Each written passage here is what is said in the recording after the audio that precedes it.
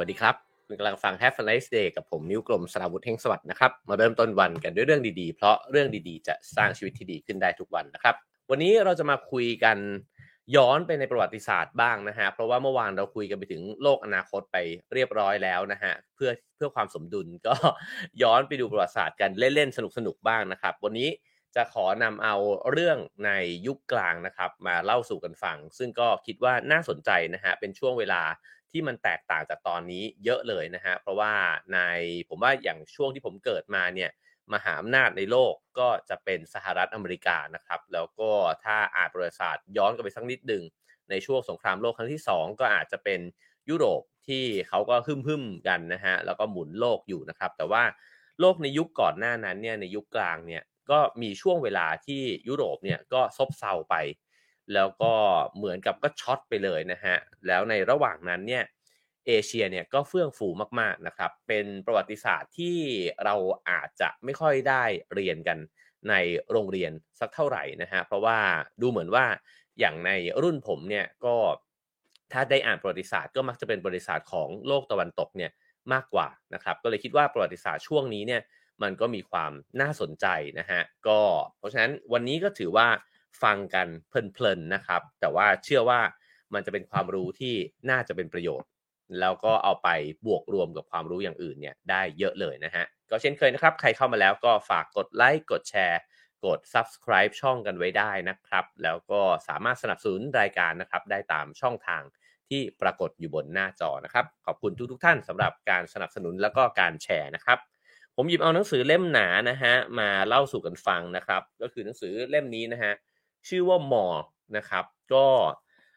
ภาษาไทยเนี่ยเขาก็โปรยว่าเปิดประวัติศาสตร์เศรษฐกิจหมื่นปีนะครับผู้เขียนคือฟิลิปคอกเกนนะครับซึ่งก็เป็น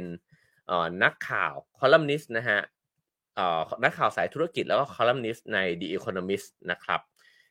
แน่นอนว่าชาวอังกฤษนะครับแล้วก็ฉบับภาษาไทยแปลโดยคุณพลอยแสงเอกญาตินะครับสำนักพิมพ์ มติชนนะฮะก็สามารถซื้อหามาอ่านกันได้นะครับเป็นหนังสือที่อ่านสนุกอีกเล่มหนึ่งนะครับเพราะว่าพูดถึงประวัติศาสตร์เศรษฐกิจเนี่ยตั้งแต่จุดเริ่มต้นเลยนะฮะแล้วก็ไล่เรียงมาจนกระทั่งถึงยุคปัจจุบันวันนี้ผมหยิบเอาเนื้อหาในบทที่3นะครับแล้วก็ถ้ามีเวลาก็จะเลยไปถึงบทที่4ด้วยเนี่ยมาชวนคุยแล้วก็เล่าสู่กันฟังนะครับในบทที่3เนี่ยเขาพูดถึงโลกในปี200นะฮะจนกระทั่งถึง1,000นะครับก็ลองดูว่ามันเกิดอะไรขึ้นบ้างในตอนนั้นตอนที่ได้อ่านมันก็ทำให้เราเห็นนะฮะว่าเศรษฐกิจโลกเนี่ยจริงๆแล้วมันก็มีความผันผวนไม่ใช่เฉพาะในเรื่องของสังคมแล้วก็การเมืองเท่านั้นนะฮะแต่ว่าเรื่องของสิ่งแวดล้อมเนี่ยมันก็มีผลด้วยเช่นกันนะครับในนี้ก็เปิดเรื่องมาน่าสนใจเลยบอกว่าเศรษฐกิจเนี่ยอาจจะปั่นป่วนเนื่องด้วยหายนะทางภูมิอากาศนะครับไม่ว่าจะเป็นการระเบิดของภูเขาไฟอุณหภูมิที่ลดลงนะฮะ เศรษฐกิจเนี่ยก็ยังติดขัดเมื่ออำนาจที่เป็นศูนย์กลางเนี่ยล่มสลายลงนะครับแล้วก็อาจจะเป็นเรื่องยากสำหรับผู้คนที่จะค้าขายนะครับหรือว่ารักษาพืชผลในตอนนั้นเนี่ยให้มันอยู่รอดปลอดภัยในท่ามกลางสงครามที่กองทัพเนี่ยรบกันผมว่าแค่บทเปิดเนี่ยนะฮะในย่อหน้าที่เปิดเนี่ยมันชวนให้คิดถึงสภาพเศรษฐกิจยุคปัจจุบันมากๆนะฮะหนึ่งก็คือว่าถ้ามันมีสภาพภูมิอากาศที่แปรปรวนนะฮะตอนนี้เนี่ยเอ่อ เรื่องของสภาพอากาศโลกเนี่ยก็เป็นอย่างที่เห็นกันอยู่นะครับมีปัญหาเกิดขึ้นเยอะแยะนะฮะยังไม่รวมว่าถ้าเกิดโรคระบาดเกิดขึ้นแน่นอนกระทบเศรษฐกิจแน่ๆนะฮะแล้วก็ท่ามกลางสงครามที่หึ่มๆกันอยู่เนี่ยมันก็กระทบอีกเช่นกันนะฮะเพราะฉะนั้นเนี่ยมีเหตุปัจจัยอีกหลายอย่างนะครับที่มากระทบกับเศรษฐกิจนะฮะซึ่งในช่วงเวลานั้นเนี่ยมันก็เกิดโอ้โหการผันผวนเยอะแยะมากมายนะครับก็เริ่มต้นนะฮะลองมาเปิดดูนะฮะในแถวๆ ในช่วงเวลา200ถึง600นะฮะก็คือคศ200ถึง600เนี่ยเกิดอะไรขึ้นบ้างนะฮะเขาบอกว่าก็เกิดความวุ่นวายทางการเมืองเนี่ยครั้งใหญ่นะครับมีการล่มสลายของอาณาจักรโรมันตะวันตกนะครับแล้วก็มีการปล้นกรุงโรมนะฮะในศักราชที่410นะครับในนี้เนี่ยใช้คำว่าสากลศักราชนะฮะจริงๆก็เทียบเคียงกับคริสต์ศักราชเนี่ยแหละนะครับแล้วก็เอ่อ มีการสละบัลลังก์ของจักรพรรดิองค์สุดท้ายเนี่ยของกรุงโรมนะครับในขณะที่จีนเนี่ยก็ใช้เวลาในการฟื้นตัวนะฮะยาวนานหลังจากการล่มสลายของราชวงศ์ฮั่นนะครับก็ รสนใจเรื่องราชวงศ์ฮั่นเนี่ยติดตามได้ในวันเสาร์นี้นะครับทุ่มหนึ่งนะฮะคุณเจมส์จะมาเล่าเรื่องราชวงศ์ฮั่นให้ฟังนะครับซึ่งหลังจากการล่มสลายลงแล้วเนี่ยประเทศก็แตกออกเป็น3ก๊กอย่างที่เราเคยได้อ่านกันมานะฮะจากนั้นเนี่ยก็ถูกรุกรานนะครับโดยชนเผ่าเนี่ยจากข้างนอกนะครับซึ่งก็ถูกเรียกว่า5เผ่าคนเถื่อนนะครับก็มีการปล้นเมืองใหญ่อย่างลั่วหยางนะฮะในศักราชที่311นะครับโดยที่เผ่าซงหนูเนี่ยก็ได้มายึดครองเนี่ยนะครับก็คือมาปล้นเมืองเนี่ยแล้วก็เทียบได้กับการล่มสลายของกรุงโรมเลยทีเดียวนะฮะเพราะฉะนั้นมันก็เกิดความวุ่นวายโกลาหลเนี่ยในช่วงเวลาที่ใกล้เคียงกันนะครับซึ่งในตอนนั้นเนี่ยผู้คนก็พากันอพยพย้ายถิ่นเนี่ยนะฮะจากทั่วทั้งทวีปยูเรเชียเลยก็อีกส่วนหนึ่งก็เพราะว่าการเปลี่ยนแปลงของสภาพภูมิอากาศตรงนี้เป็นส่วนที่ผมอ่านแล้วผมรู้สึกว่ายังไม่เคยที่จะมีคนได้อ่านเจอถึงเรื่องนี้สักเท่าไหร่นะฮะแต่ว่าพอมาถึงศักราชที่400นะครับอากาศเนี่ยก็เย็นลงคือมันมีการเปลี่ยนแปลงของอากาศแล้วก็ค่อยๆเย็นลงนะฮะไอ้เจ้าภาวะอากาศร้อนในยุคโรมันเนี่ยเขาก็เรียกชื่อกันแบบนั้นนะครับแล้วก็คงอยู่เนี่ยมาจนถึงศตวรรษที่8นะฮะซึ่งเขารู้ได้ยังไงนะครับว่ามันเกิดสิ่งนี้ขึ้นนะฮะก็คือไปดูจากวงปีของต้นไม้นะครับแล้วก็อาจจะมีการบันทึกบางอย่างเอาไว้นะฮะส่วนหนึ่งที่มันเกิดการผันผวนของอากาศเนี่ยนะครับก็เกิดขึ้นจากการระเบิดของภูเขาไฟหรือบางสมมุติฐานก็บอกว่าอาจจะมีอุกกาบาตเนี่ยตกลงมานะครับซึ่งไอ้สิ่งเนี้ยพอมันเกิดการผันผวนของอากาศเนี่ยมันก็กระทบต่อการเก็บเกี่ยวผลผลิตนะฮะตรงนี้น่าสนใจมากเลย ซึ่งมันก็เลยทำให้เอ่อเหมือนกับว่าสิ่งที่มันเคยเฟื่องฟูอยู่เนี่ยพอผลผลิตมันตกลงไปเนี่ยกำลังการผลิตมันก็ลดน้อยลงนะฮะแล้วก็มันก็กระทบกับคนทั้งสังคมเนี่ยแน่นอนนะฮะทีนี้เขาบอกว่ามีการระโรคเนี่ยเกิดขึ้นนะครับการระโรคต่อมน้ำเหลืองเนี่ยในแถวๆประมาณปี500กว่าๆนะครับแล้วก็ใช้เวลาแบบนั้นเนี่ยอยู่ประมาณ100ปีนะฮะกว่าที่ยุโรปเนี่ยจะฟื้นตัวจากผลกระทบ ของอุปสรรคเหล่าเนี้ยที่มันถาโถมเข้ามาเนี่ยพร้อมๆกันนะครับแต่ก่อนเนี่ยก็อาจจะผมเองแล้วกันนะผมก็อ่านเจอว่าแบบก็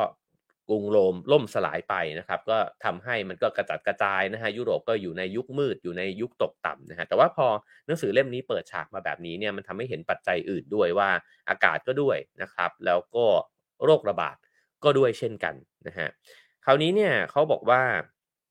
โดยรวมแล้วเนี่ยไอ้การเปลี่ยนแปลงเนี่ยมันก็เลยเคลื่อนไปในทางตะวันตกนะฮะซึ่งเอ่อบรรดาจริงๆแล้วเนี่ยผู้คนต่างๆเนี่ยมันก็มีการเคลื่อนตัวเนี่ยกันอยู่มากมายนะครับปรากฏว่าเปอร์เซียเนี่ยตอนนั้นเนี่ยที่นำโดยอาณาจักรซาซาเนียนเนี่ยนะฮะก็ก็ผ่านช่วงเวลาเหล่านั้นเนี่ยที่มันผันผวนเนี่ยมาได้ดีกว่าชาวโรมันนะครับแล้วก็อาณาจักรซาซาเนียนเนี่ยก็ฟื้นกลับมานะครับแล้วก็อยู่รอดเนี่ยต่อไปจนกระทั่งถึงกลางศตวรรษที่7นะฮะในขณะที่โรมันก็ล่มสลายไปนะครับ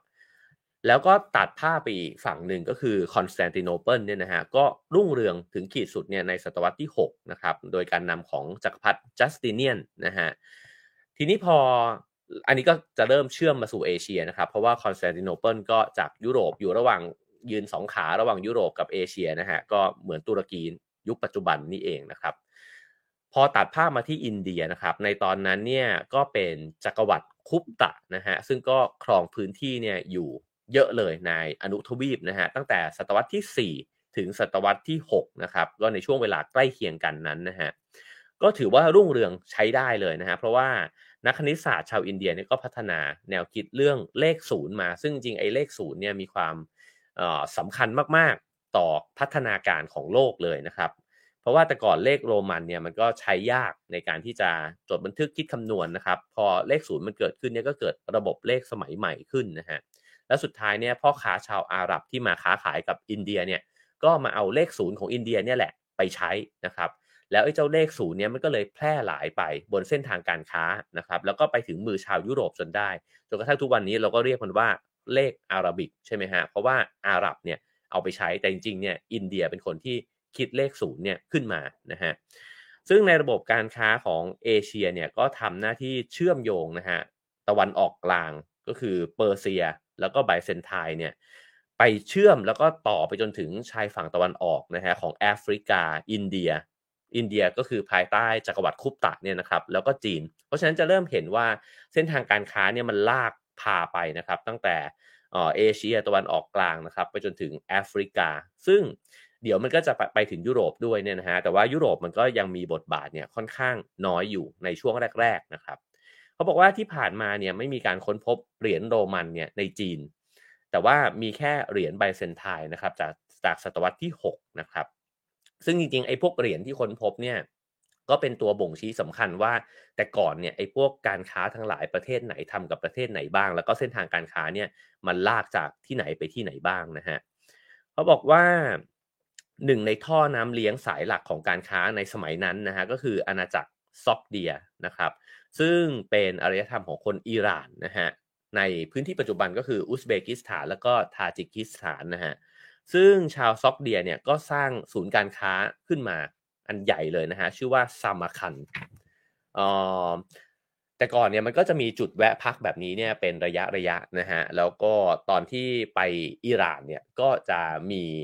แหล่งที่เป็นที่พักของชาวคาราวานนะครับเขาก็เล่าว่าเส้นทางสายไหมเนี่ยในตอนที่เส้นทางสายไหมเฟื่องฟูเนี่ยก็บรรดาพ่อค้าทั้งหลายเนี่ยก็จะมาจอดอูฐจอดม้าจอดอะไรกันเงี้ยนะฮะตามเส้นทางเหล่านี้นะครับแล้วก็จะเกิดเป็นตลาดใหญ่เกิดเป็นโรงแรมใหญ่เกิดเป็นที่พักของกองคาราวานแบบเนี้ยอยู่ตามเส้นทางอยู่ทั่วๆไปนะฮะ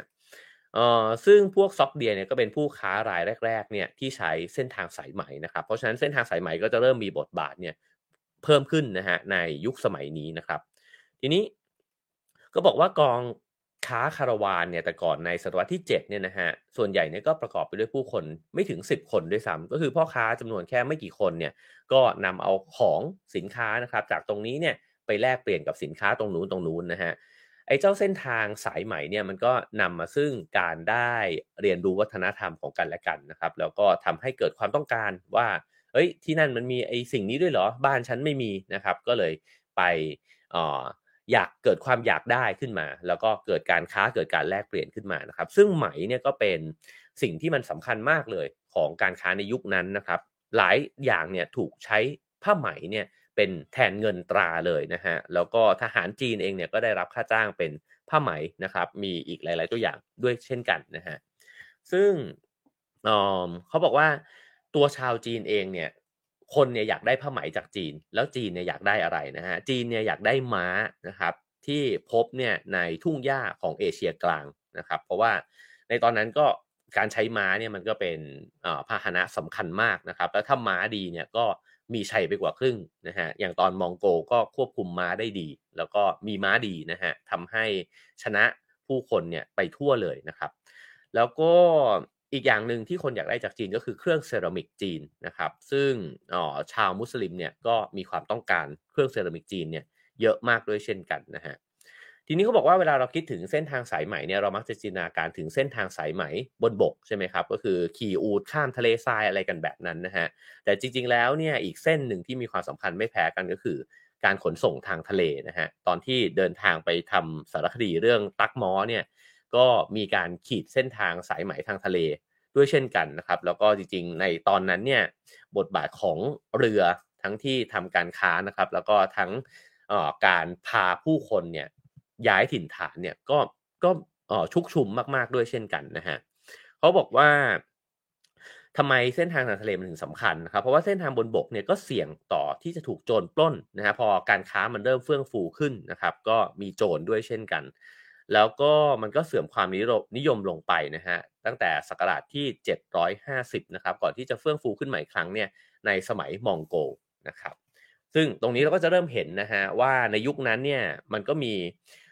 เรียกว่าศูนย์กลางหรือว่าอาณาจักรใหญ่ๆเนี่ยหลายแห่งผุดขึ้นมานะครับก็จีนแน่นอนอยู่แล้วนะครับอินเดียก็เฟื่องฟูนะครับแล้วก็เปอร์เซียเพราะฉะนั้นมันก็มีดอทแบบเนี้ยจุดๆๆอยู่ทั่วไปนะฮะแล้วก็เกิดพ่อค้าลากเส้นเหล่านี้เนี่ยเข้าด้วยกันนะฮะทีนี้ก็บอกว่าตลาดการค้าเอเชียเนี่ยก็เหมือนหม้อหลอมคนจากหลายๆเชื้อชาติเนี่ยอย่างแท้จริงเลยนะฮะตั้งแต่ชาวมาเลย์นะฮะชาวทมิฬ ชาวอาหรับชาวเปอร์เซียนะครับแล้วก็ชาวจีนด้วยพอมาถึงปลายศตวรรษที่9เนี่ยเส้นทางการค้าระหว่างอ่าวเปอร์เซียกับจีนเนี่ยก็ปรากฏชัดเจนขึ้นนะครับแล้วก็ มีการค้าระหว่างชายฝั่งต่างๆนะครับตั้งแต่มะละบาของอินเดียไปศรีลังกาไปเกาะนิโคบานะครับตอนเหนือของสุมาตราเนี่ยแล้วก็มีคาบสมุทรมาเลย์ช่องแคบมาละกานะครับมาถึงกัมพูชาเวียดนามแล้วก็จริงๆก็แน่นอนว่าแหลมทองของไทยนี่ก็อยู่ในเส้นทางของการค้าเหล่านั้นด้วยนะฮะ เอ่อซึ่งเขาบอกว่าในตอนนั้นเนี่ยภาพที่มันปรากฏชัดมากๆก็คือว่าจีนในยุคนั้นเนี่ยร่ำรวยแล้วก็มีมีประสบการณ์ที่สั่งสมมาเนี่ยมากกว่ายุโรปเห็นอยู่แล้วนะครับทีนี้มาถึงอีกภาพหนึ่งที่ก็สำคัญมากในยุคสมัยนั้นนะครับก็คือการเกิดขึ้นของศาสนาอิสลามนะฮะก็เริ่มตั้งแต่ศาสดามูฮัมหมัดเนี่ยแล้วก็ผู้ติดตามก็เดินทางออกจากกรุงมักกะนะฮะไปที่ปัจจุบันก็คือเมดินาเนี่ยนะฮะก็คือโอเอซิสที่ตอนนั้นเนี่ยชื่อว่ายัสริบนะฮะในศักราชที่622นะครับก็คือประมาณปี600กว่าๆเนี่ยก็เกิดศาสนาอิสลามขึ้นแล้วก็มีผลมากๆนะฮะต่อประวัติศาสตร์ของโลกนะครับในตอนนั้นเนี่ยกลุ่มของศาสดามูฮัมหมัดก็แพร่กระจายแพร่อิทธิพลแผ่อิทธิพลเนี่ยนะฮะไปทั่วเลยนะครับแล้วก็บางส่วนของอาณาจักรซาสเนียนของเปอร์เซียเนี่ย ก็ได้รับอิทธิพลนั้นด้วยนะครับแล้วก็มีหลายมณฑลในซีเรียในอียิปต์นะฮะแล้วก็รวมถึงบางส่วนของไบเซนไทน์ด้วยเนี่ยนะครับพอปลายศตวรรษที่7เนี่ยชาวอาหรับก็ขยายอิทธิพลไปเกือบทั่วแอฟริกาเหนือซึ่งทุกวันนี้เนี่ยถ้าเกิดว่าเดินทางไปในโซนแอฟริกาเหนือก็ยังเป็นประเทศมุสลิมนะฮะอย่างโมร็อกโกที่ไปมานะครับหรือว่าอียิปต์เนี่ยก็อิทธิพลของมุสลิมก็ยังเข้มแข็งอยู่มากๆนะฮะก็เริ่มต้นตั้งแต่ในยุคสมัยนั้นนะครับคราวนี้เขาบอกว่าก็รุกคืบเนี่ยไปถึงส่วนใหญ่เลยในสเปนปัจจุบันนะฮะเพราะว่าสเปนในแต่ก่อนเนี่ยก็คือเป็นพื้นที่ของชาวมุสลิมเนี่ยคลุมดินแดนไปทั่วเลยเหมือนกันนะครับแล้วก็มาถึงลุ่มแม่น้ำสินธุซึ่งก็คือตอนเหนือของปากีสถานปัจจุบันนั่นเองนะฮะก็จะเห็นว่าตั้งแต่การเกิดขึ้นนะฮะของศาสนาอิสลามเนี่ยก็มีการแผ่อิทธิพลเนี่ยออกไปในพื้นที่บริเวณกว้างเลยนะครับซึ่งมันก็มีการต่อสู้กันเนี่ยเกิดขึ้นด้วยเช่นกันนะครับแล้วก็การต่อสู้เนี่ยก็ทำให้อาหรับกับจีนเนี่ยเหมือนกับว่ามีมีการต่อสู้กันนะครับแล้วชาวอาหรับเนี่ยก็เอากระดาษเนี่ยซึ่งเป็นสิ่งที่ชาวจีนเนี่ยใช้อยู่เนี่ยไปใช้ด้วยเราจะเห็นว่าชาวอาหรับเนี่ยมีผลมากเลยนะฮะต่ออารยธรรมของโลกต่อความก้าวหน้าเนี่ยของโลกนะฮะอันนี้เอากระดาษจากจีนไปใช้เมื่อกี้ที่บอกว่าก็คือเอาเลข0จากอินเดียเนี่ยไปใช้นะฮะส่วนหนึ่งก็เพราะว่าชาวอาหรับเนี่ยก็มีพ่อค้าเนี่ยเยอะนะฮะนอกจากเผยแพร่ศาสนาแล้วเนี่ยเขาก็มีวัฒนธรรมการค้าเนี่ยติดตัวไปด้วยทุกที่นะครับซึ่งในนี้ก็วงเล็บไว้ว่าศาสดามูฮัมหมัดเองเนี่ยก็เป็นพ่อค้ามาก่อนนะฮะเพราะฉะนั้นเนี่ยก็เป็นธรรมเนียมนะครับที่พอไปที่ไหนเนี่ยพ่อค้ายุคแรกเนี่ยก็จะตั้งสุเหร่าหรือว่ามัสยิดเนี่ยขึ้นมานะครับแล้วก็มีสถาบันกฎหมายแล้วก็ตลาดเกิดขึ้นนะครับก็จะเห็นว่ามันมีโครงสร้างเนี่ยที่หอบเนี่ยไปด้วยนะครับแล้วก็สร้างขึ้นเนี่ยในจุดต่างๆด้วยก็ไปสร้างตลาดขึ้นมาสร้างสถานศาสนสถานเนี่ยขึ้นมานะครับแล้วก็เพราะฉะนั้นมันก็ไปพร้อมกันเนี่ยคนเนี่ยก็ไปพร้อมกันกับวัฒนธรรมแล้วก็กับธุรกิจเนี่ยไปด้วยพร้อมๆกันอยู่แล้วแน่นอนนะฮะคราวนี้เขาบอกว่าการจัดการของชาวมุสลิมเนี่ยก็มีเรื่องที่น่าสนใจหลายอย่างนะฮะเช่นสิ่งที่เรียกว่ากิราตนะฮะซึ่งก็คือการที่ผู้ลงทุนเนี่ยมอบเงินลงทุนให้กับใครบางคนเนี่ยเพื่อไปซื้อขายความเสี่ยงแลกกับส่วนแบ่งกำไรที่ตกลงกันไว้นะฮะพูดง่ายๆก็คือว่าคุณเอาเงินไปใช้ก่อนมันคล้ายๆกับเครดิตเนี่ยแหละนะครับก็คือว่าเอาเงินไปใช้เพื่อการลงทุนนะฮะแล้วก็ถ้าได้กำไรมาเนี่ยก็แบ่งกำไรนั้นเนี่ยมาให้กับผู้ที่ลงทุนไปนะครับก็เริ่มมีการกู้เงินนะฮะแบบที่เป็นระบบมากขึ้นนะครับแล้วก็อีกสิ่งหนึ่งเรียกว่า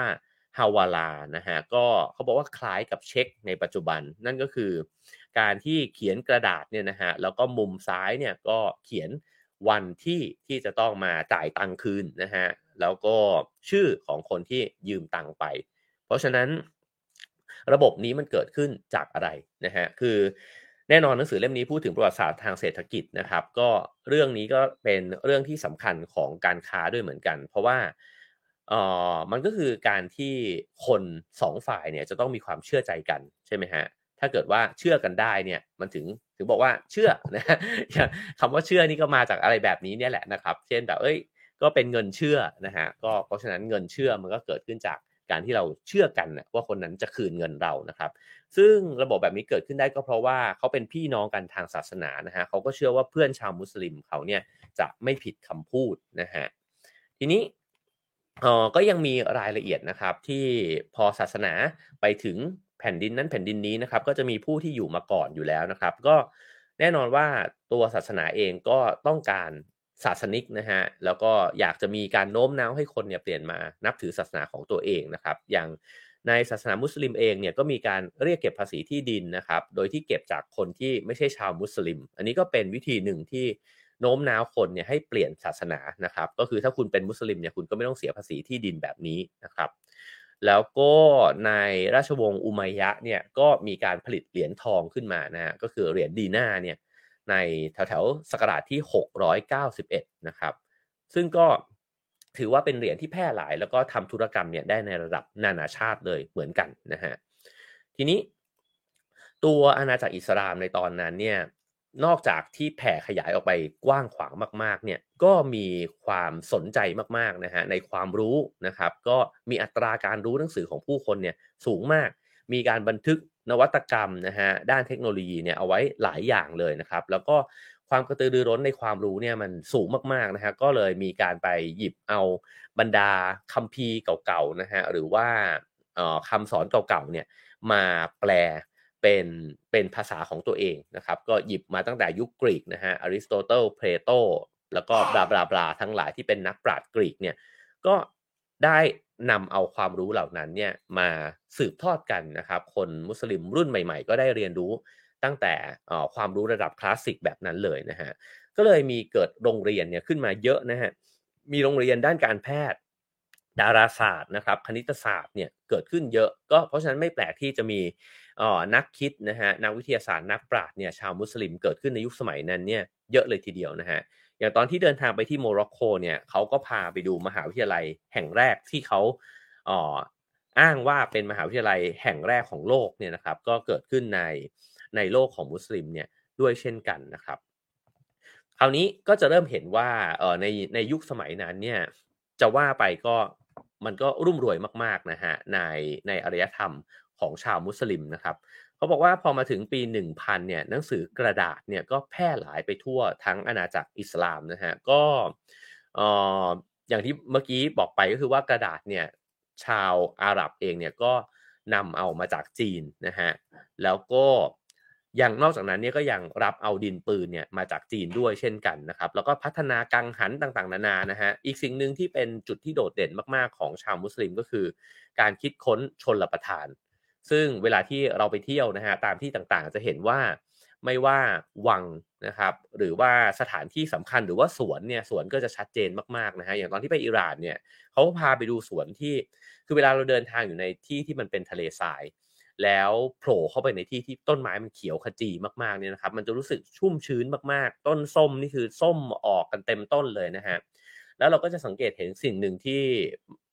หล่อเลี้ยงสวนนั้นอยู่ได้นะครับก็คือน้ำซึ่งมันมีทั้งน้ำพุมีทั้งรางน้ำเนี่ยที่ไหลไปทั่วทั้งสวนเลยนะครับแล้วเรารู้สึกว่าชุ่มชื้นมากๆนะครับเพราะฉะนั้นเนี่ยนั่นคือสิ่งที่แสดงให้เห็นถึงความก้าวหน้ามากๆของการชลประทานเพราะว่าในรอบๆบริเวณนั้นเนี่ยมันหาน้ำยากมากนั่นแปลว่าเขาต้องไปหาวิธีดึงน้ำหมุนน้ำเนี่ยมาใช้นะครับแล้วก็สิ่งนี้ก็เป็นจุดที่สำคัญมากกับอารยธรรมเพราะว่าทำให้ปลูกพืชได้นะครับแล้วจริงๆเนี่ยเขาบอกว่าชาวอาหรับเองเนี่ยก็ด้วยการที่เดินทางเยอะนะฮะก็เลยไปเก็บเกี่ยวเอาพืชผลเนี่ยมาจากหลายๆแหล่งนะฮะแล้วก็ทั้งข้าวอ้อยฝ้ายเมลอนมะเขือยาวผลไม้รสเปรี้ยวนะฮะทั้งหลายเนี่ยก็เอามาปลูกในที่ที่ตัวเองเนี่ยอาศัยอยู่นะฮะซึ่งแน่นอนว่ามันก็ต้องการน้ำเนี่ยมาหล่อเลี้ยงมันนะครับก็สิ่งที่เกิดขึ้นพร้อมๆกันก็คือเกษตรกรรมเนี่ยก็เจริญรุ่งเรืองขึ้นด้วยเช่นกันนะฮะเพราะฉะนั้นเนี่ยในตอนนั้นเนี่ยอารยธรรม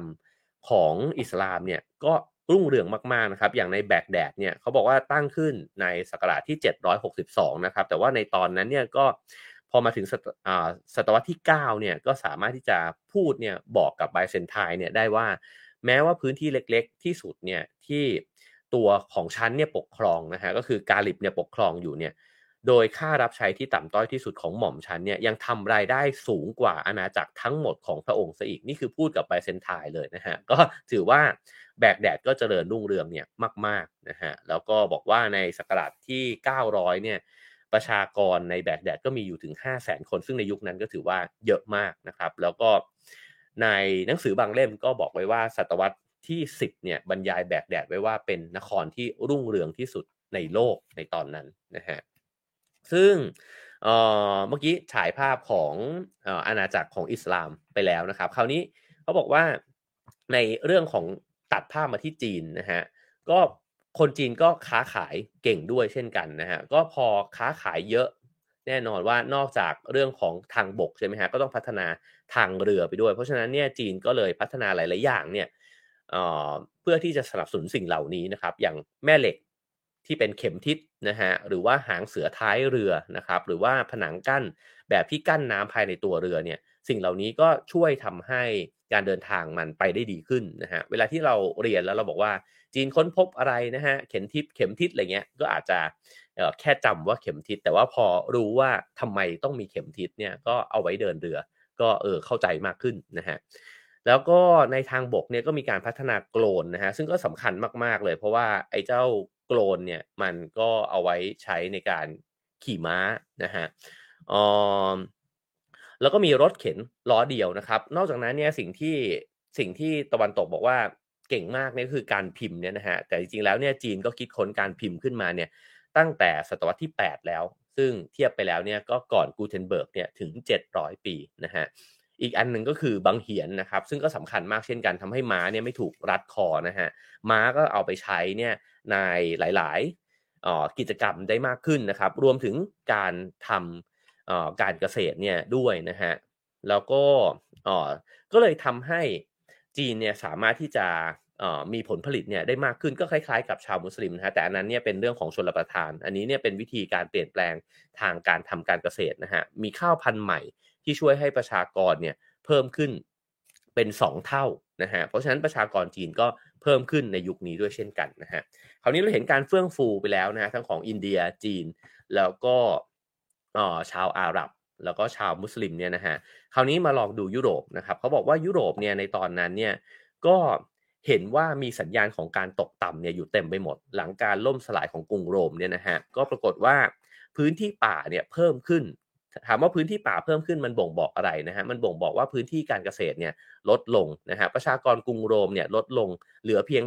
5%ของจำนวนสูงสุดในศตวรรษที่2นะฮะซึ่งมีถึง1ล้านคนในตอนนั้นนั่นแปลว่าประชากรเนี่ยลดลงแบบหวบเลยนะครับก็อย่างที่เกริ่นไปในตอนต้นว่ามันก็มีผลในเรื่องของสภาพอากาศแล้วก็โรคระบาดเนี่ยด้วยนะฮะทีนี้ยุโรปจะพลิกฟื้นขึ้นมาได้บ้างเนี่ยก็ต้องมาถึงสมัยของพระเจ้าชาร์เลมานเลยนะฮะก็กษัตริย์ชาวแฟรงก์เนี่ยที่รวมยุโรปตะวันตกเนี่ยเข้ามาด้วยกันได้นะฮะเป็นอีกครั้งหนึ่งที่รวบยุโรปเนี่ยเข้ามาด้วยกันนะครับ ซึ่งพอเอ่อเขาบอกว่ายุโรปมาค่อยๆที่จะกระเตื้องขึ้นเนี่ยนะฮะก็ศตวรรษที่9นะครับก็เริ่มที่จะใช้โกลนในการขี่ม้านะฮะแล้วก็มีเกือกม้าในยุคสมัยของอัศวินนะฮะที่มาใช้ม้าเนี่ยมากขึ้นนะครับซึ่งไอการเหยียบโกลนเนี่ยมันสำคัญสำหรับการรบมากเพราะว่ามันทำให้อัศวินเนี่ยตกลงมาจากหลังม้าเนี่ยได้ยากขึ้นนะฮะแต่ก่อนก็ขี่ม้าขาลอยๆแบบนั้นนะครับ คราวนี้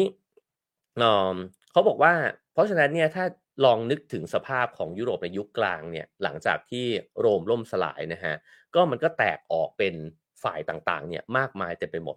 ฉะนั้นเนี่ยคนยุโรปอยู่ในโลกที่มันไม่ปลอดภัยเลยในขณะที่ดินแดนอื่นๆเนี่ยเขาก็มีการตั้งมั่นอาณาจักรกันเนี่ยที่ค่อนข้างปลอดภัยมีอาณาเขตของตัวเองที่สามารถที่จะมานั่งคิดค้นสิ่งต่างๆขึ้นมาได้นะฮะแต่ยุโรปเนี่ยโกลาหลโอลหม่านแล้วก็ไม่ปลอดภัยนะฮะเขาบอกว่าเพราะฉะนั้นจึงเป็นเรื่องที่สมเหตุสมผลของชาวบ้านที่จะมาอยู่ใกล้ๆนะฮะกับวิหารกับป้อมปราการทั้งหลายเนี่ยที่มีอาวุธแล้วก็กำแพงเนี่ยให้หลบซ่อนตัวก็เลยยอมรับนะฮะในการที่จะกลายมาเป็นส่วนหนึ่งเนี่ยของกองทัพ ของขุนนางต่างๆเพราะฉะนั้นเนี่ยไอ้เจ้าระบบแบบ Manor เนี่ยหรือว่าระบบสิทธิ์ในที่ดินเนี่ยนะฮะก็เลยเกิดขึ้นนะครับก็คือชาวบ้านเนี่ยแทนที่จะไปปลูกพืชผลเนี่ยอยู่ในที่ดินของตัวเองแล้วก็ห่างไกลออกไปมีสิทธิ์ที่จะถูกโจรบุกเข้ามาแล้วเอามีดปาดคอหรือว่าถูกอัศวิน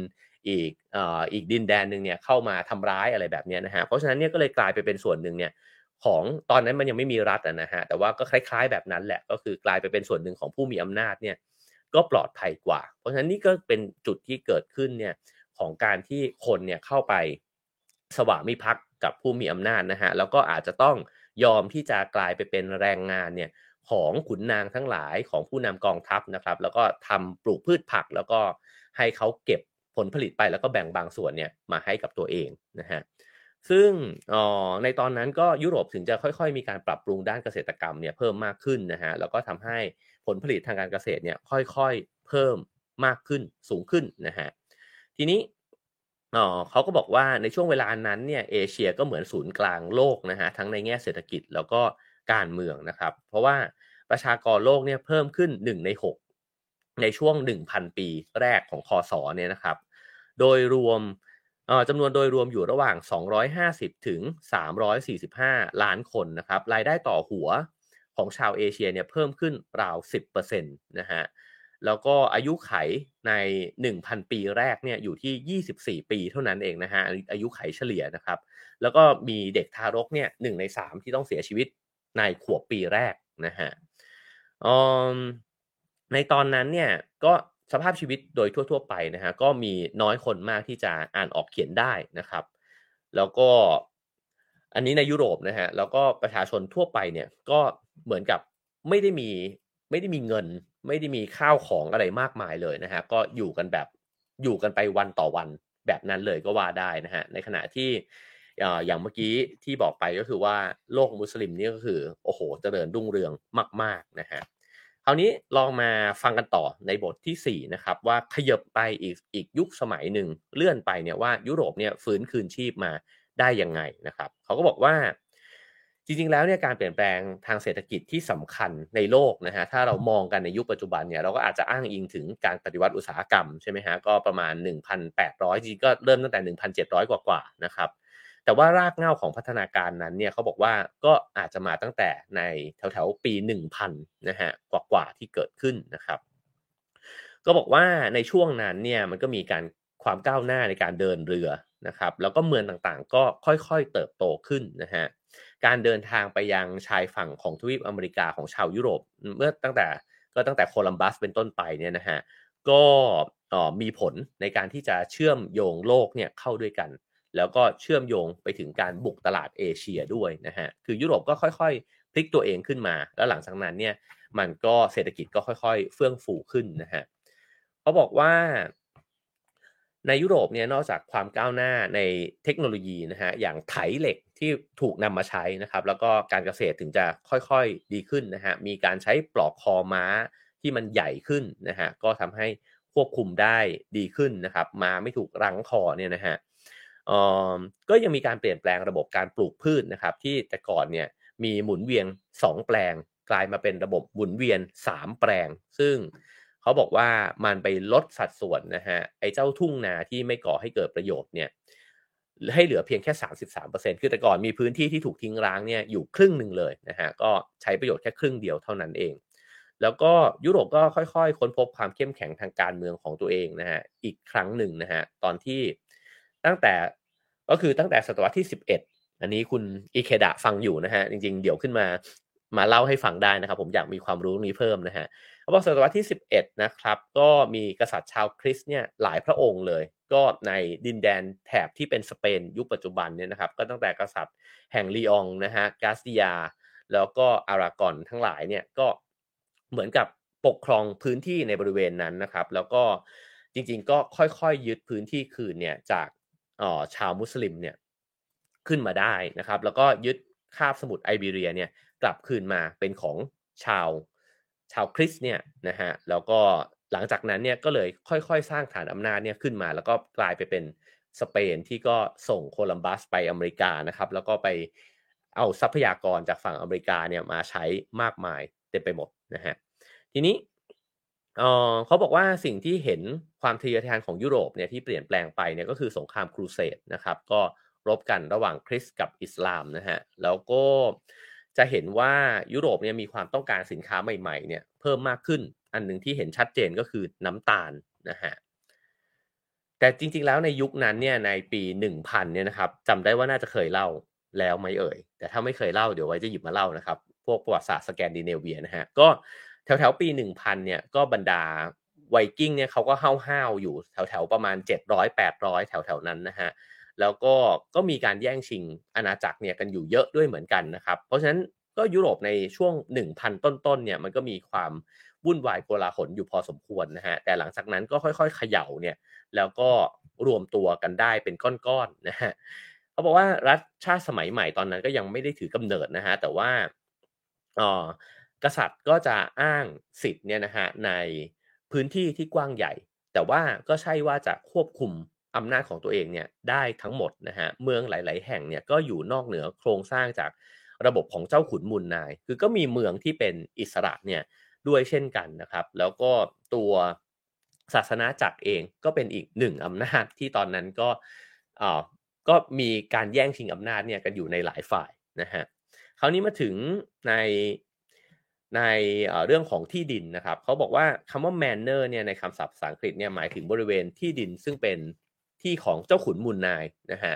วิธีก็คือว่ามีที่ดินอยู่เยอะใช่ไหมครับแต่ว่าตัวเองเนี่ยไม่มีแรงงานเนี่ยที่จะทำเกษตรเนี่ยได้ครบทั้งหมดของที่ดินที่ตัวเองครอบครองนะฮะเพราะฉะนั้นก็เลยปล่อยให้ชาวบ้านเนี่ยเข้ามาใช้ประโยชน์ชาวบ้านเหล่านั้นเนี่ยบางส่วนก็เป็นทาสแต่ว่าจริงๆแล้วเนี่ยทาสติดที่ดินก็ไม่ได้นับว่าเป็นทาสนะฮะแต่ก็ถือว่าเป็นคนที่มีสถานะเนี่ยต่ำกว่า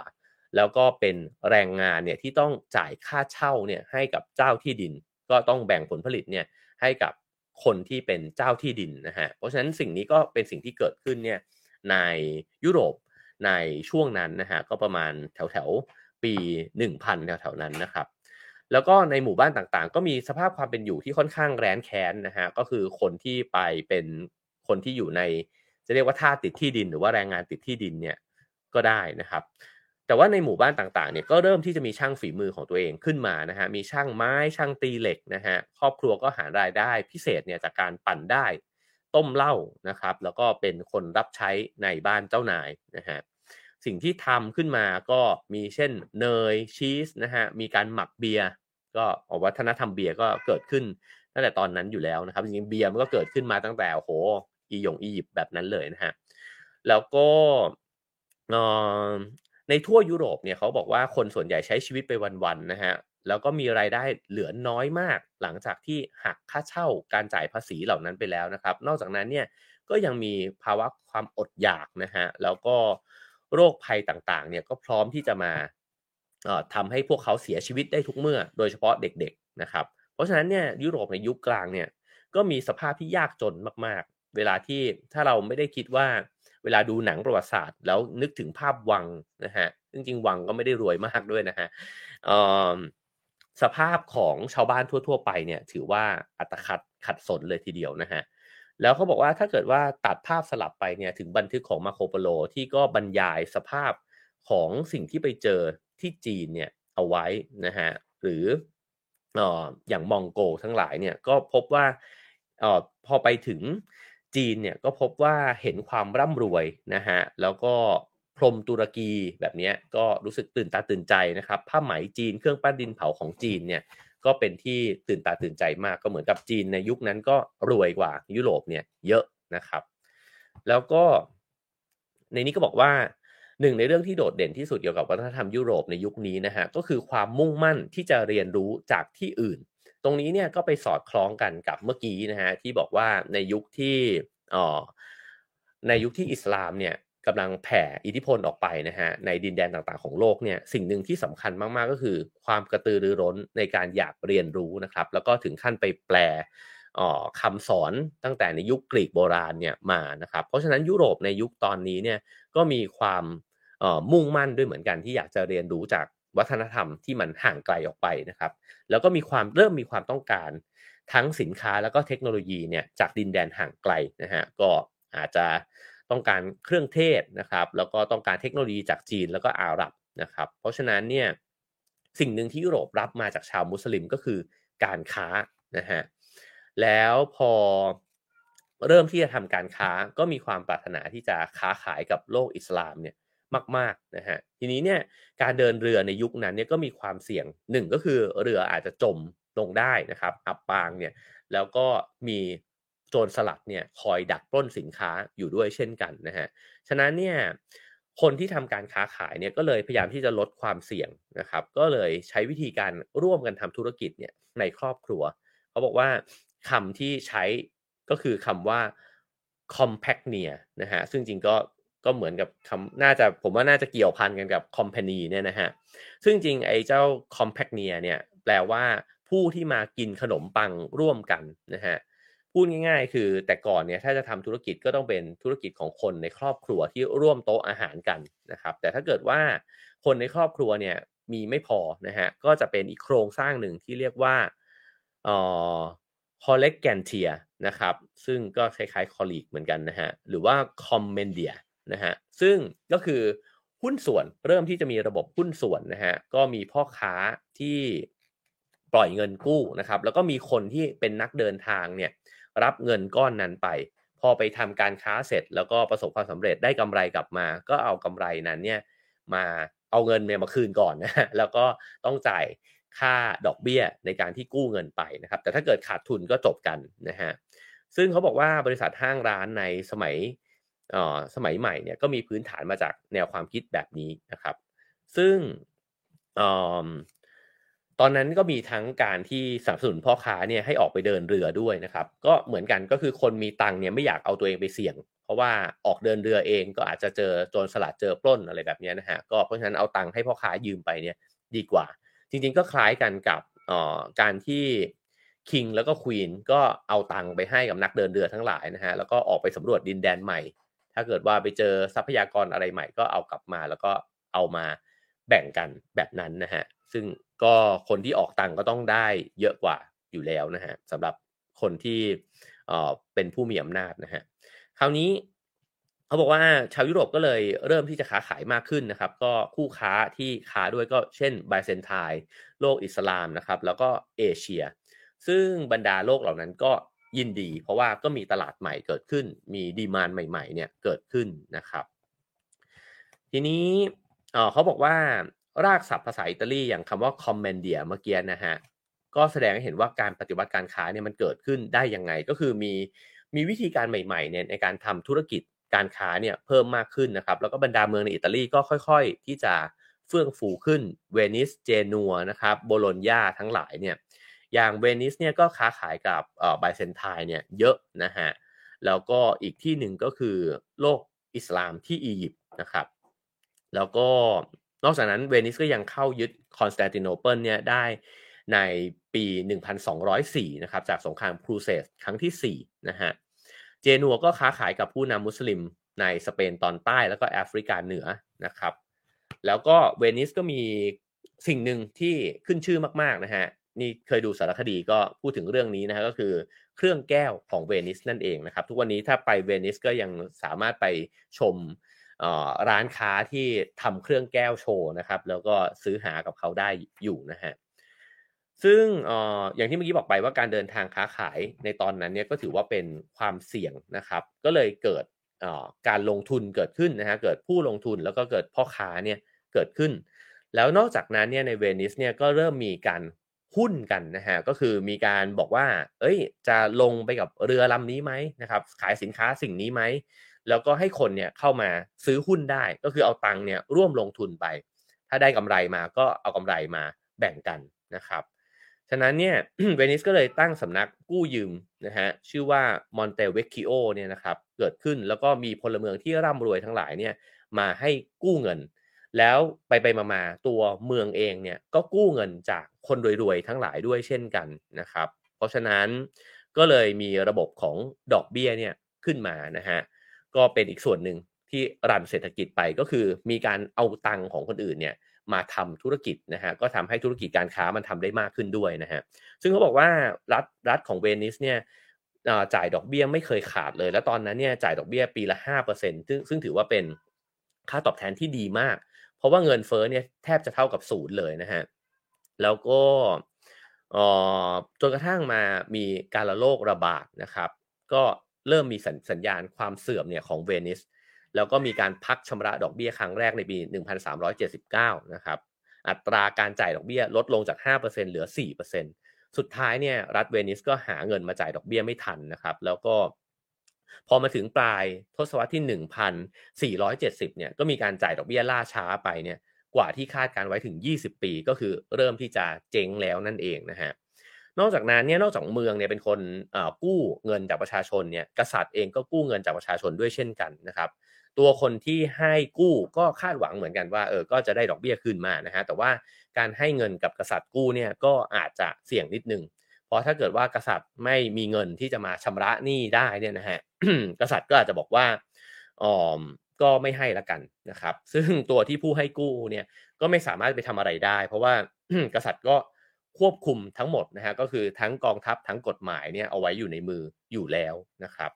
ในนี้เนี่ยก็บอกว่าเวนิสเนี่ยน่าทึ่งเพราะว่าจ่ายหนี้เป็นประจำเนี่ยมานานถึง1ศตวรรษเลยนะครับแล้วก็ที่มันเป็นแบบนั้นได้เนี่ยก็เพราะว่า1ในคนที่ปล่อยกู้เนี่ยให้กับเมืองเนี่ยนะครับก็คือผู้บริหารเมืองด้วยนะฮะ ซึ่งพอ พวกเขาเนี่ยมีตังค์อยู่ในนั้นเองเนี่ยก็ไม่อยากให้เมืองเนี่ยมาเบี้ยวหนี้นะครับก็เลยเป็นส่วนหนึ่งที่ทำให้สิ่งเหล่านี้เนี่ยมันเกิดขึ้นได้ซึ่งไอ้วิธีการแบบนี้เนี่ย ก็ถูกนำมาใช้เนี่ยจนกระทั่งถึงในยุคของอังกฤษแล้วก็เนเธอร์แลนด์นะฮะในศตวรรษที่18เลยด้วยเช่นกันอีกเรื่องหนึ่งนะฮะที่เป็นส่วนสำคัญที่ทำให้เศรษฐกิจมันเติบโตขึ้นนั่นก็คือระบบเครดิต หรือว่าแล้วก็ตั๋วแลกเงินนะครับเขาบอกว่าตอนแรกๆเนี่ยระบบแบบนี้ก็จะพบได้ในโลกอิสลามนะครับแต่ว่าพอหลังจากนั้นเนี่ยพ่อค้าในอิตาลีทั้งหลายก็หยิบมาใช้นะฮะอย่างในเมืองฟลอเรนซ์เนี่ยก็นำสิ่งเหล่านี้มาใช้เรื่องตั๋วแลกเงินเนี่ย ก็ทำให้ตัวเงินเนี่ยมันก็หมุนไปเนี่ยเพิ่มมากขึ้นนะครับแล้วก็โอเค ก็ทำให้ตลาดเนี่ยมันมีกิจการการค้าเนี่ยเพิ่มมากขึ้นนะฮะอีกสิ่งหนึ่งที่เป็นเครื่องยืนยันว่ายุโรปในตอนนั้นเนี่ยก็ค่อยๆที่จะมีการค้าเฟื่องฟูมากขึ้นนั่นก็คือการออกร้านครั้งใหญ่นะครับตอนที่ไปเที่ยวสเปนมาพี่ตุ้ยนี่ก็พาไปดูที่เป็นการจัดแฟร์นะครับแล้วก็มีเมืองใหญ่ๆจากหลายๆเมืองเนี่ย มาตั้งขายสินค้ากันนะครับที่นั่นเนี่ย ในนี้ก็พูดถึงเรื่องของการออกร้านเหมือนกันนะครับก็เกิดขึ้นเนี่ยจากการเฟื่องฟูขึ้นของตลาดเครดิตนั่นเองนะฮะซึ่งเมืองชองปานเนี่ยก็เกิดตลาดแบบนี้นะฮะขึ้นในศตวรรษที่12นะครับในปีหนึ่งมีงานแบบนี้6ครั้งด้วยกันแต่ละครั้งกินระยะเวลายาว2เดือนผมอ่านแล้วงงมากว่าในปีหนึ่งมีงาน6ครั้งแต่ละครั้งกินเวลา2เดือนนั่นแปลว่ามันไม่มีหยุดเลยเหรอนะฮะ ซึ่งผ้าเนี่ยเป็นสินค้าที่สำคัญที่สุดนะครับแล้วก็เครื่องเทศก็ได้รับความนิยมด้วยเช่นกันพ่อค้าที่ไปค้าขายในตลาดแบบนี้เนี่ยก็เป็นทั้งคนซื้อแล้วก็คนขายเนี่ยในเวลาเดียวกันนะฮะก็คือซื้อของสิ่งนี้แล้วก็เอาของสิ่งนั้นมาขายนะครับแล้วก็พอมันเกิดตลาดแบบนี้เกิดขึ้นนะฮะเกิดเป็นสิ่งที่เรียกว่าการออกร้านครั้งใหญ่แบบนี้นะฮะก็เลยมีนายธนาคารเนี่ยไปเปิดบูธด้วยเหมือนกันนะฮะเพื่อที่จะไปทำธุรกรรมนะครับ แล้วก็สิ่งเหล่านี้ก็ทำให้เกิดตัวระบบเครดิตเนี่ยเกิดขึ้นนะฮะสิ่งที่เครดิตมันเปลี่ยนเนี่ยเขาก็บอกว่าเขาอธิบายว่ามันก็ทำให้เงินลงทุนก้อนเล็กๆเนี่ยทำงานได้หลายแห่งพร้อมกันนะครับก็คือว่าถ้าเรามีเงินอยู่จำนวนแค่นี้เนี่ยเราสามารถทำกิจการของเราเนี่ยได้มากกว่าเงินที่เรามีนะครับแล้วก็เปิดโอกาสให้เงินที่เคยถูกทิ้งไว้เฉยๆเนี่ยได้ทำงานนะฮะ ตัวผู้ค้าเองคนที่ทำธุรกิจเนี่ยก็รับความเสี่ยงได้มากขึ้นนะฮะแล้วเขาก็บอกว่าการค้าของยุโรปเนี่ยก็ไม่มีทางที่จะเฟื่องฟูแบบที่เห็นได้นะฮะถ้าเกิดว่ามันไม่เกิดระบบเครดิตเนี่ยแบบเนี้ยเกิดขึ้นในตอนที่การค้ามันเฟื่องฟูเนี่ยเขาบอกว่ามันมีภาวะหนึ่งเกิดขึ้นก็คือภาวะการขาดแคลนเหรียญนะฮะในยุโรปเนี่ยอย่างเป็นวงกว้างเลยแต่ว่าในที่สุดเนี่ยตอนนั้นเนี่ยก็อยู่รอดได้ด้วยเหรียญจากไบเซนไทน์แล้วก็เหรียญจาก โลกของอิสลามนะฮะแต่ว่าในที่สุดอิตาลีเนี่ยก็พัฒนาความมั่งคั่งเนี่ยขึ้นมาได้แล้วก็ผลิตเหรียญทองของตัวเองนะครับเริ่มจากเจนัวแล้วก็ฟลอเรนซ์ตั้งแต่ในปีประมาณ1250กว่านะฮะจากนั้นเวนิสก็ออกเหรียญออกมาด้วยเช่นกันนะครับแล้วก็มีการค้นพบ แหล่งแร่เงินนะฮะหลายแหล่งในยุโรปแล้วก็ทำให้ไอ้เจ้าเหรียญเนี่ยมันถูกผลิตออกมาได้นะครับแล้วก็ลดภาวะการขาดแคลนเหรียญเนี่ยไปในที่สุดนะครับ ในนี้ก็ยังพูดถึงว่ามันก็เกิด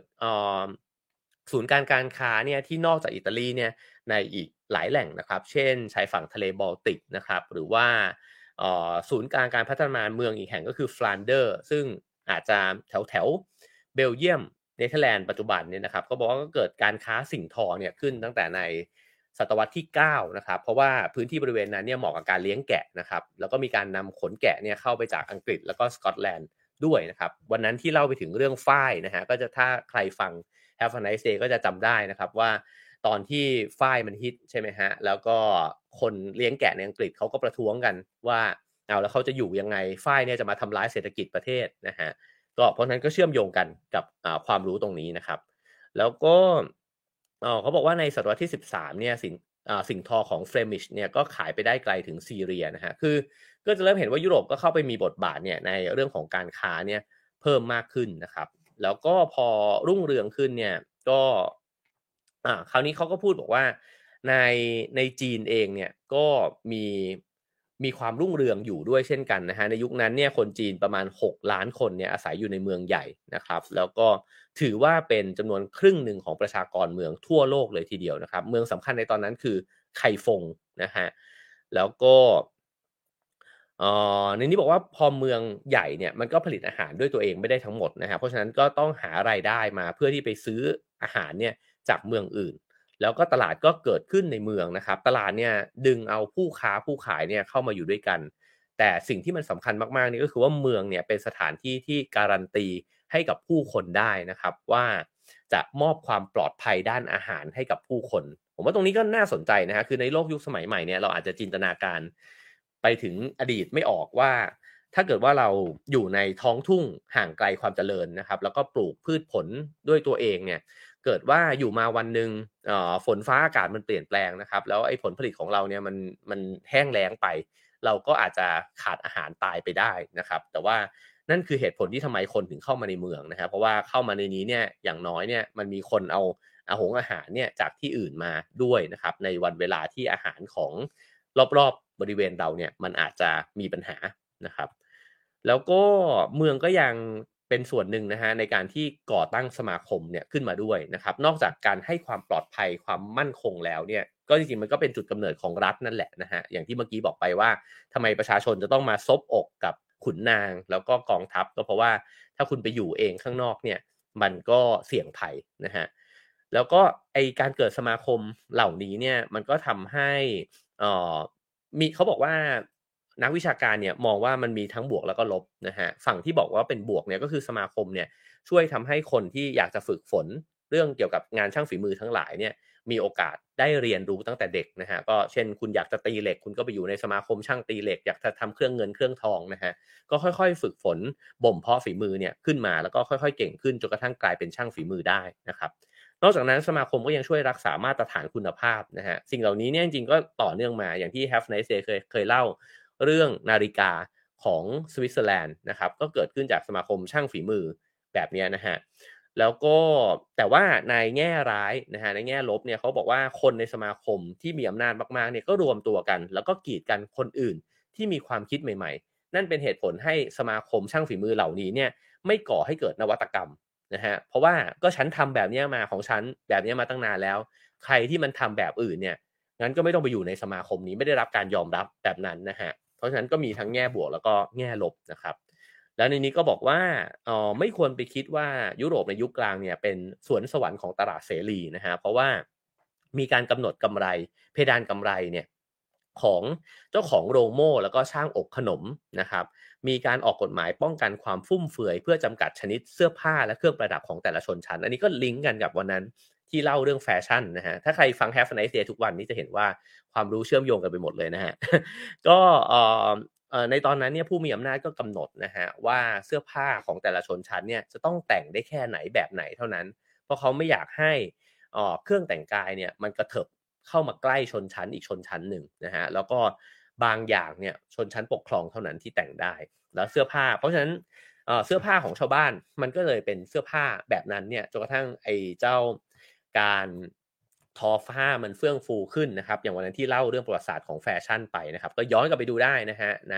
EP นั้นนะครับก็จะเห็นว่ามันเกิดการเปลี่ยนแปลงในเรื่องของเครื่องแต่งกายเนี่ยยังไงแล้วก็ทำให้เศรษฐกิจมันเปลี่ยนแปลงไปยังไงบ้างนะครับคราวนี้เอ่อเขาบอกว่าจีนในตอนนั้นเนี่ยในราชวงศ์ซ่งนะฮะเดี๋ยวคุณเจมส์อาจจะขึ้นมาช่วยเล่าต่อได้นะครับบอกว่ามีอารยธรรมที่เฟื่องฟูแล้วก็ซับซ้อนที่สุดในโลกนะฮะนักดาราศาสตร์ชาวจีนเนี่ยสามารถคำนวณเส้นรอบวงโลกเนี่ยโดยคาดเคลื่อนไปเพียงแค่ไม่กี่เมตรเท่านั้นเพราะฉะนั้นเนี่ยจากที่เล่ามาตั้งแต่ตอนต้นจะเห็นว่าความเก่งกาจของชาวมุสลิมนะครับแล้วก็ความสามารถในการที่แบบว่าเรียนรู้ความรู้ยุคเก่านะฮะก็เหนือกว่าชาวยุโรปในยุคนั้นและอันนี้ก็คือจีนก็เหนือกว่าด้วยเช่นกันนะครับแล้วก็องค์จักรพรรดิเองก็มีสถาบันสำหรับบัณฑิตและศิลปินของพระองค์เองนะฮะเพราะฉะนั้นจีนก็เฟื่องฟูมากด้วยเช่นกันการเปลี่ยนแปลงทางการเมืองครั้งใหญ่เกิดขึ้นตอนเกิดจักรวรรดิมองโกนะครับก็คือศตวรรษที่13ทำไมมองโกถึงรุ่งเรืองขึ้นมานะฮะเขาบอกว่าหนึ่งก็คือว่าเขาสามารถเพิ่มจำนวนม้าแล้วก็ทำปศุสัตว์เนี่ยได้ดีนะครับซึ่งไอการที่มีเนื้อสัตว์กินเนี่ยมันก็ช่วยทำให้อาหารของชนเผ่าของเขาเนี่ยมีความมีจำนวนที่เยอะขึ้นนะฮะปริมาณเยอะขึ้นก็เลี้ยงดูผู้คนได้มากขึ้นผู้คนแข็งแรงมากขึ้นนะฮะมีความเป็นอยู่ดีขึ้นอายุยืนยาวขึ้นก็มีประชากรเพิ่มมากขึ้นอีกเพราะฉะนั้นพลธนูบนหลังม้าของมองโกก็เพิ่มจำนวนมากขึ้นนะฮะม้ามองโกก็เพิ่มมากขึ้นด้วยนะครับแล้วก็เลยทำให้เอาชนะศัตรูเนี่ยที่ไปเจอเนี่ยได้หมดเลยไปที่ไหนก็ยึดเขาได้ว่าอย่างนั้นนะฮะจนกระทั่งศตวรรษที่13เนี่ยชาวมองโกก็ไปยึดครองจีนนะฮะแล้วก็มองโกเนี่ยยึดมวลทวีปของโลกเนี่ยถึง1ใน6นะฮะของแผ่นดินในโลกนี้เนี่ยนะครับแล้วก็มีประชากรอยู่ในปกครองเนี่ย1ใน4ของโลกยิ่งใหญ่มากๆนะครับแต่ว่าสิ่งหนึ่งที่น่าสนใจก็คือว่าคนเนี่ยมักจะล่ำลือนักรบมองโกว่าดุร้ายโหดเหี้ยมนะฮะแต่จริงๆแล้วเนี่ยมองโกให้ความสำคัญกับการค้าด้วยเช่นกันแล้วก็ส่งเสริมศิลปะงานฝีมือนะฮะในเมืองที่เขาเนี่ยไปยึดครองได้เก็บภาษีในอัตราที่ต่ำแล้วก็ไม่เคร่งครัดในเรื่องศาสนานะฮะก็เอ่อพวกเขาเนี่ยมีระบบขนส่งที่มีประสิทธิภาพนะครับมีคนรับส่งข่าวสารที่เดินทางเนี่ย300ไมล์ต่อวันนะครับโดยการที่ใช้ม้าเนี่ยที่ฝีเท้าดีมากเนี่ยในการส่งสารเหล่านั้นนะเพราะฉะนั้นการสื่อสารก็ช่วยให้เศรษฐกิจเนี่ยมันเฟื่องฟูมากๆไปด้วยนะครับแล้วก็อันหนึ่งที่มันเป็นผลด้านข้างเนี่ยนะฮะก็คือชื่อเสียงของมองโกที่ได้รับการเรื่องลือว่าดุแล้วก็โหดเหี้ยมมากๆเนี่ยทำให้โจรเนี่ยลดน้อยลงมากเพราะฉะนั้นเส้นทางระหว่างที่จะเดินทางไปเนี่ยไม่ว่าจะรบหรือทำการค้าเนี่ยนะฮะก็มันก็มีโจรเนี่ยน้อยลงไปด้วยนะครับทีนี้มาถึงประเด็นสุดท้ายของวันนี้นะครับซึ่งก็เป็นประเด็นที่เชื่อว่าทุกท่านทราบกันอยู่แล้วนะครับเพราะฉะนั้นก็จะกระชับมากๆก็คือไอ้ความเปลี่ยนแปลงอีกครั้งหนึ่งที่มันเกิดขึ้นเนี่ยผ่านเส้นทางการค้าที่ว่าไปเนี่ยนะฮะจากเอเชียมายุโรปเนี่ยนั่นก็คือการที่นำเอาเชื้อกาฬโรคเนี่ยมาสู่ยุโรปนั่นเองนะครับซึ่งเกิดความเปลี่ยนแปลงมหาศาลในยุโรปนะฮะก็ตอนแรกเนี่ยเขาบอกว่านักวิทยาศาสตร์สันนิษฐานว่ามันพาหะของโรคกาฬโรคเนี่ยนะฮะก็คือหนู แต่ในตอนนี้เนี่ยเขาบอกว่าเลิกเชื่อทฤษฎีว่าโรคเนี้ยมาจากหนูนะครับแต่ว่าเชื่อว่ามาจากหมัดคนเหาตามตัวเนี่ยมากกว่านะฮะนั่นจึงเป็นข้อมูลที่สันนิษฐานว่าพ่อค้าชาวเอเชียเนี่ยแหละนะครับที่นำเอาเชื้อชนิดเนี้ยมาติดนะฮะแล้วก็ติดไปสู่ยุโรปนะครับแล้วก็ทำให้ประชากรยุโรปเนี่ยเสียชีวิตเพียบเลยนะฮะฟลอเรนซ์เซียนาเนี่ยมีคนเสียชีวิตเนี่ย60%ในเวลาไม่กี่เดือนนะฮะอัตราการเสียชีวิตเนี่ยอาจจะอยู่ที่1ใน3หรือว่าครึ่งหนึ่งของประชากรยุโรปทั้งหมดนะฮะตะวันออกกลางเองก็ได้รับผลกระทบอย่างหนักนะครับอเล็กซานเดรียแบกแดดดามัสกัสนะฮะก็ตกเป็นเหยื่อของกาฬโรคทั้งสิ้นนะฮะอียิปต์เนี่ยมีคนเสียชีวิตไปถึง40%ประชากรจีนลดลงจาก72ล้านนะฮะเหลือ51ล้านคนนะครับแล้วก็โดยรวมเนี่ยมีคนตายไป75ล้านคนนะฮะหรือจริงๆข้อมูลอาจจะมากกว่านี้ถึง2เท่าก็เป็นไปได้นะครับหนังสือเล่มนี้เขียนว่าแบบนั้นนะฮะแล้วก็ประชากรโลกเนี่ยใช้เวลาเกือบ2ศตวรรษนะฮะกว่าจะฟื้นฟูกลับมาได้ก็คือ200ปีเนี่ยนะฮะ แล้วเขาบอกว่าจริงๆมันเป็นเรื่องที่น่าทึ่งมากเลยที่สังคมในยุคกลางเนี่ยยังคงทำงานได้เนี่ยต่อไปในขณะทั้งๆที่มันมีคนตายมากขนาดนั้นน่ะคือโอ้โฮจำนวนมากมายมหาศาลนะครับในยุโรปก็เกือบครึ่งหนึ่งแบบนั้นเนี่ยแต่ว่าสำหรับคนที่รอดชีวิตเนี่ยผลลัพธ์ค่อนข้างเป็นไปในทางบวกนะครับเพราะว่าคนน้อยลงที่ดินเท่าเดิมนะครับนั่นทำให้ค่าเช่าลดลงแรงงานเพิ่มมากขึ้นคือความต้องการแรงงานเนี่ยเพิ่มมากขึ้นมาก มีการบันทึกนะฮะบอกว่าคนจนในตอนนั้นเนี่ยสามารถเชิดใส่คนที่มาจ้างงานได้เลยนะฮะคือแม้ว่ามีการหยิบยื่นค่าจ้างถึง3เท่าจากแต่ก่อนก็ยังบอกว่าไม่ฉันไม่ทำเพราะว่าโอ้โฮความต้องการแรงงานมันมีเยอะมากคนมันน้อยลงเยอะมากนะครับแล้วก็ทำให้ช่องว่างระหว่างค่าจ้างแรงงานที่มีฝีมือกับไม่มีฝีมือเนี่ยลดลงด้วยเพราะคนมันไม่มีแล้วนะครับ แล้วก็ในนี้ก็พูดถึงตัวเลขของศตวรรษที่14เนี่ยช่างไม้ชาวอังกฤษได้ค่าแรงมากกว่าผู้ใช้แรงงานทั่วไปเนี่ยนะครับ2เท่าแต่พอมาถึงศตวรรษที่15หลังจากกาฬโรคเกิดขึ้นแล้วเนี่ยก็สูงกว่าเนี่ยเพียงแค่1ใน4เท่านั้นนะครับก็คือลดลงเยอะเลยทีเดียวนะครับแล้วก็เอ่อตัวคนงานเองเนี่ยพอมีรายได้ดีขึ้นนะครับเก็บค่าแรงได้มากขึ้นก็กินอาหารที่มีคุณภาพมากขึ้นนะครับ ก็มีแรงมากขึ้นอายุยืนมากขึ้นนะครับชีวิตความเป็นอยู่ดีขึ้นเนื้อสัตว์เนี่ยถูกบริโภคมากขึ้นเนี่ยจาก4%กลายเป็น25-30%นต์นะฮะซึ่งสิ่งที่มันแตกต่างอันนี้น่าจะเคยเล่าไปแล้ว1ครั้งด้วยเหมือนกันว่ายุโรปตะวันตกกับยุโรปตะวันออกเนี่ยมันมีความเปลี่ยนแปลงที่แตกต่างกันนะครับคือในยุโรปตะวันตกเนี่ยพอการระโรคเกิดขึ้นเนี่ยมันช่วยลดความแตกต่างระหว่างเจ้าขุนมูลนายลงนะฮะก็คือทาสที่เคยติดที่ดินแรงงานติดที่ดินเนี่ยเป็นอิสระมากขึ้นมีทางเลือกในชีวิตเนี่ยมากขึ้นต่อรองได้มากขึ้นนะครับในขณะที่ยุโรปตะวันออกเนี่ยไม่ได้เป็นแบบนั้นแล้วก็ยังคงระบบทาสเนี่ยอยู่จนถึงศตวรรษที่19เลยนะครับและนี่เป็นเส้นแบ่งที่สำคัญจนกระทั่งทำให้มาจนถึงทุกวันนี้เนี่ยยุโรปตะวันตกถึงเจริญกว่ายุโรปตะวันออกมาจนถึงตอนนี้นะครับแล้วก็อีกปัจจัยหนึ่ง เขาก็บอกว่าชาวบ้านในยุโรปตะวันออกเนี่ยไม่สามารถหนีไปอยู่ในเมืองใหญ่เนี่ยแบบที่ยุโรปตะวันตกทำได้คือในยุโรปตะวันตกมันยังมีเมืองใหญ่ที่เป็นอิสระเนี่ยนะฮะอยู่แล้วก็สามารถที่จะเข้าไปอยู่ในเมืองนั้นแล้วก็กลายไปเป็นพ่อค้าเนี่ยได้นะครับนอกจากนั้นเนี่ยยุโรปตะวันตกเนี่ยก็มีการกระจายอำนาจเนี่ยมากกว่านะฮะชาวบ้านก็เลยสามารถที่จะออกจากที่ดินตัวเองเนี่ยไปอยู่ในภาคอุตสาหกรรมซึ่งนั่นก็คือพอหลังจากอุตสาหกรรมมันเกิดขึ้นเนี่ย ยุโรปตะวันตกเองก็เอ่มีแรงงานเนี่ยที่ย้ายไปอยู่ในเมืองนะฮะแล้วก็ไปอยู่ในภาคอุตสาหกรรมเนี่ยได้มากกว่าด้วยนะครับนั่นก็คือความแตกต่างกันนะฮะเพราะฉะนั้นวันนี้เราก็ขีดเส้นมาตั้งแต่ในยุคสมัยตั้งแต่ศตวรรษที่ประมาณสัก400นะครับมาจนกระทั่งถึงประมาณยุคเฟื่องฟูของยุโรปค่อยๆเฟื่องฟูนะครับก็แถวๆที่อิตาลีเริ่มทำการค้ากันเยอะก็1,200 1,300 1,400นะครับประมาณนั้นนะฮะแต่ก็จะเห็นว่าในช่วงเวลาช่วงแรกๆเนี่ยแถวๆตอนที่กรุงโรมล่มสลายนะครับก็เกิดความเปลี่ยนแปลงเยอะมากแล้วก็ในดินแดนเอเชียเนี่ยก็เฟื่องฟูมากๆแล้วผมว่าสิ่งหนึ่งที่เราได้เห็นก็คือว่าเราต้องขอบคุณโลกอิสลามมากๆเลยที่ช่วยรักษาความรู้นะฮะในยุคสมัยกรีกคลาสสิกเนี่ยเอาไว้แล้วก็มีบทบาทมากๆในการคิดค้นอะไรหลายๆอย่างนะครับแล้วก็ต้องขอบคุณเลขศูนย์จากอินเดียที่พ่อค้าชาวอาหรับเนี่ยนำไปใช้แล้วก็กลายมาเป็นเลขอาราบิกนะฮะแล้วก็ขอบคุณจีนนะครับที่คิดค้นอะไรหลายๆอย่างนะฮะผมว่าสิ่งเหล่านี้ก็ช่วยบาลันซ์มากขึ้นนะครับกับบทบาทของอารยธรรมอื่นๆเพราะว่าในตอนเด็กๆที่ผมเรียนมาเนี่ยก็จะสอนแต่ความรุ่งเรืองของฝั่งตะวันตกนะครับยุโรปแล้วก็สหรัฐอเมริกาเนี่ยดูจะยิ่งใหญ่และชาญฉลาดเสียเหลือเกินนะฮะเพราะฉะนั้นวันนี้ก็เลยเอาในอีกช่วงเวลาหนึ่งแล้วก็อีกมุมหนึ่งมาเล่าสู่กันฟังนะครับจากหนังสือเล่มนี้นะครับหนังสือชื่อว่ามอนะครับเปิดประวัติศาสตร์เศรษฐกิจหมื่นปีนะครับโดยฟิลิปคอกแกนนะครับแปลโดยคุณพลอยแสงเอกญาตินะฮะสำนักพิมพ์มติชนนะฮะซื้อหามาอ่านกันได้นะครับก็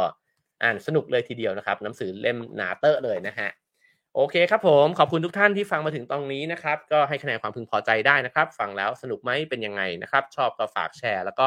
กด Subscribe ช่องกันไว้ได้นะครับจะนำความรู้หลากหลายนะฮะมาเล่าสู่กันฟังนะครับฟังทุกวันก็จะเห็นความเชื่อมโยงกันอย่างที่บอกนะฮะแล้วก็สนับสนุนรายการได้นะครับตามช่องทางที่ปรากฏอยู่บนหน้าจอนะครับผมวันนี้เล่าเรื่องจีนไปเยอะนะฮะก็เดี๋ยวติดตามเรื่องราชวงศ์ฮั่นกันได้ในวันเสาร์กับคุณเจมส์นะครับ1 ทุ่มตรงนะครับผม ขอบคุณทุกคนแล้วก็ขอบคุณทุกคอมเมนต์ด้วยนะฮะแล้วก็สั่งซื้อหนังสือจากสำนักพิมพ์คูปนะครับได้ในFacebook Ralph Finger แล้วก็แอดไลน์กันไม่ได้นะครับ @ralphfinger เช่นกันนะครับขอบคุณทุกท่านเลยครับเดี๋ยวไปต่อกันใน Clubhouse นะครับใครมีความรู้อย่าลืมขึ้นมาแชร์ความรู้กันนะครับอยากรู้ด้วยเช่นกันนะครับขอบคุณทุกท่านครับพรุ่งนี้ก็อาจจะเป็นวันหยุด1วันนะครับถ้าขยันจะตื่นมาทำนะครับ Have a nice day ครับ